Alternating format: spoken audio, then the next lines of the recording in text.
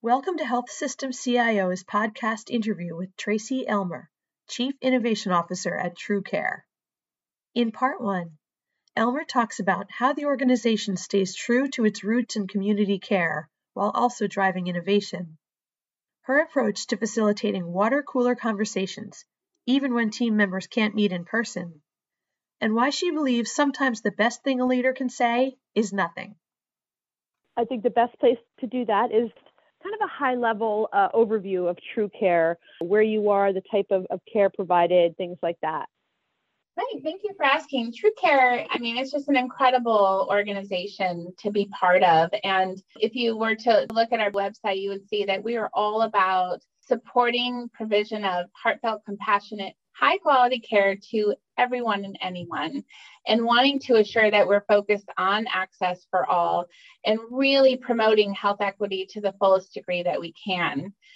We're very proud to offer, comprehensive whole person care for our patients in 11 beautiful health centers, the majority of which are located in North San Diego County. And then we've started to expand into Riverside County. For us, whole person care starts with primary care, right? We have both adult family medicine as well as pediatrics care. And then we offer integrated behavioral health, separate behavioral health, as well as women's health services and dental, all of which really do promote the health and well-being together, promote the health and well-being of our patients. And we have humble roots that started 50 plus years ago in wanting to assure the healthiness of our community, which is diverse and multicultural in its population. And so they literally started providing care in an RV in the farms, with the migrant workers 50 years ago, understanding that a healthier community is that when everybody's taken care of and promoting that health and prevention of illness, if you will. So it's kind of fun. Like last year, we introduced mobile services, which is another additional service that we have. And it was so exciting to see it's an RV, but a little nicer than the ones of 50 years ago that can go anywhere and provide dental as well as medical care, or just be available, such as what we're doing today, or, now for COVID testing, for vaccines. So it's fun to see the innovations and the growth, but to also stay so true to our humble beginnings. And the reasons that got us into this space are what drives us today still.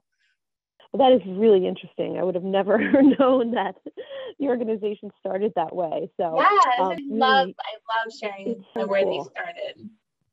And now it seems like, obviously the organization has evolved and grown, but despite that, there's still so much focus on being a community organization.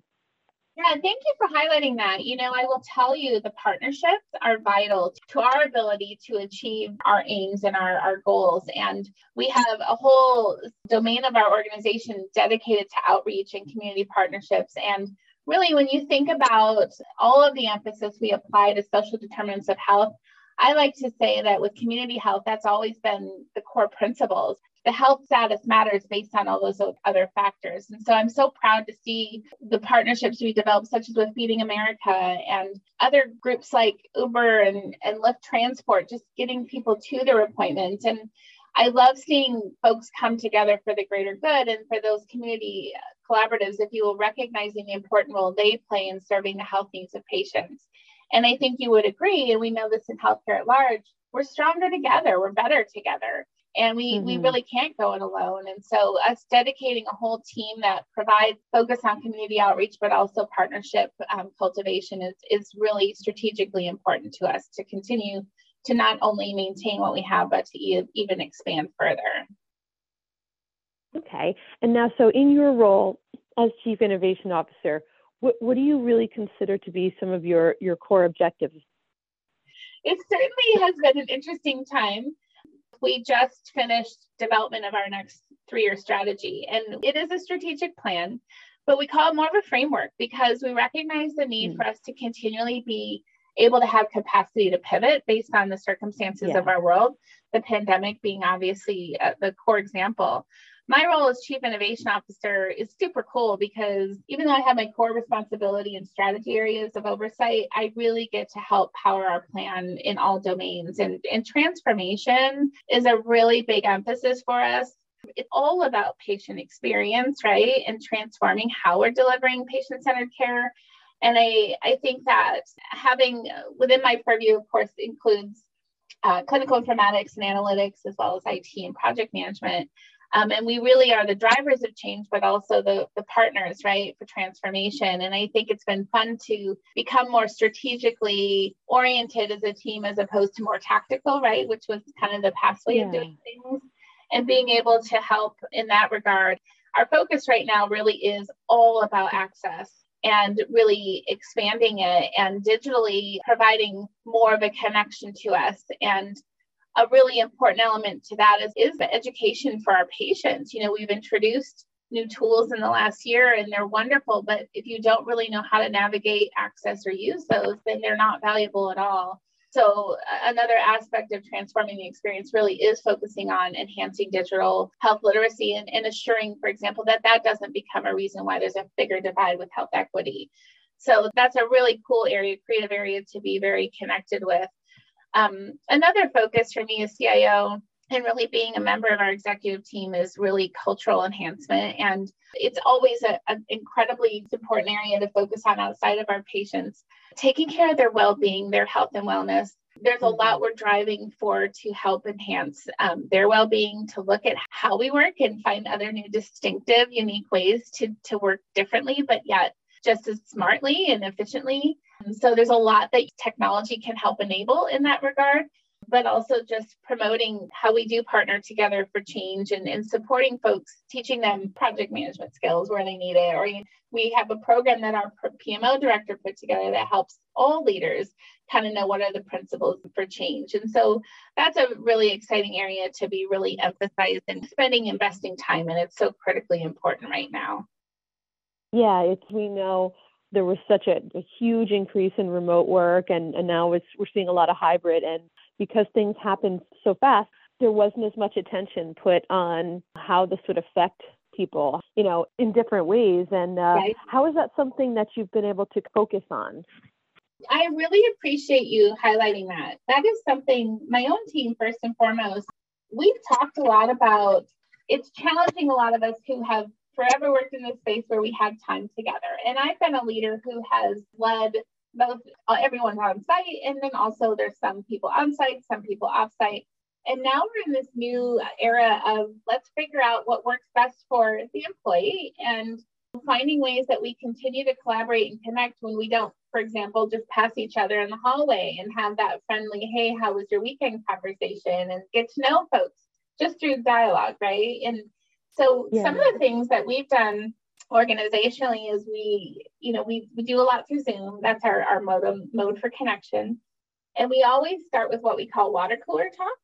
We do that both in our small group meetings or team meetings, also with our large leadership. And we just take time to chat, if you will. And I know that sounds kind of funny, but that's where the relationship learning is best served, right? Just a quick, hey, how was your weekend? What did you do? And it helps you understand what folks' interests are and to be able to ask more questions. And so the water cooler talk and just giving structure, if you will, and an agenda, it sounds awkward at first, but it really does work. And folks can openly share if they want. They can put things in the chat and you can comment on it. There's different ways just to kind of assure that you're still connecting. And beyond that, I think just we've identified the criticality of some things are taken for granted, like you have standing one-on-one meetings, but now we have to kind of orient the focus and approach in a different way and understand that it's all about how we connect, and whether we're in person or on a phone or in a Zoom, it just has to be as authentic as possible. And just finding ways to promote that and help others feel comfortable with that is a big, big focus right now as well culturally. I like that you said that you make that part of the structure, that water cooler talk, but because it does sound funny, but you need that, and having that reminder to put it in. Once someone says, hey, how was your weekend? That gets people going, and you can have that discussion.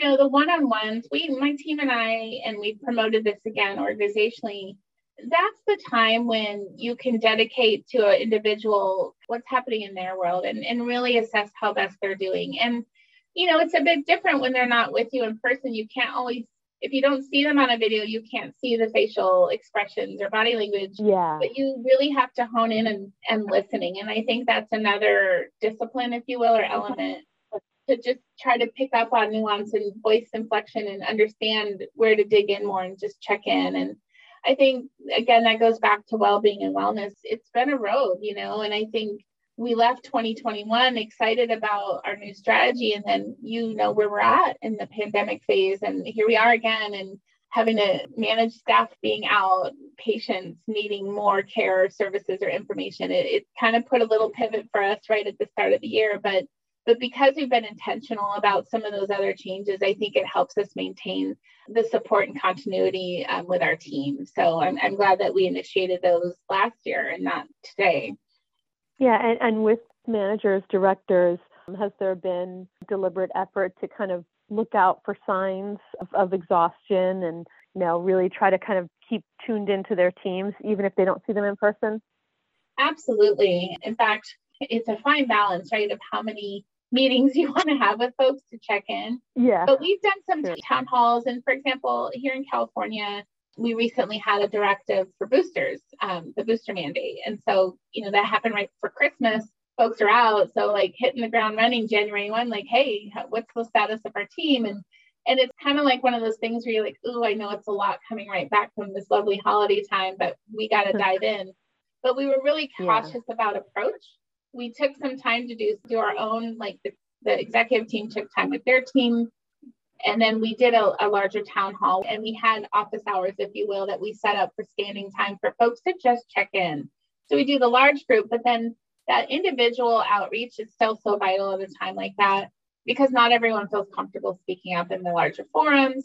But it's all about offering as many different type of connection opportunities as possible, while also really focusing on those small group check-ins or those one-on-ones. Again, all by intention, structure, but the discipline there too, and asking the right questions, and just allowing folks to share. Just sometimes they want to say this stinks, and you just got to say, I know, and listen and allow that moment. And everything is, I'm a very optimistic person by nature, and I think that's a good thing in a chief innovation officer for sure. But sometimes I have to just listen and say, I know it's tough, it's hard, it stinks. Right. And give the moment to not just focus on, but it'll get better. Like sometimes you just got to hold on that. Thank you for listening to this podcast from healthsystemcio.com.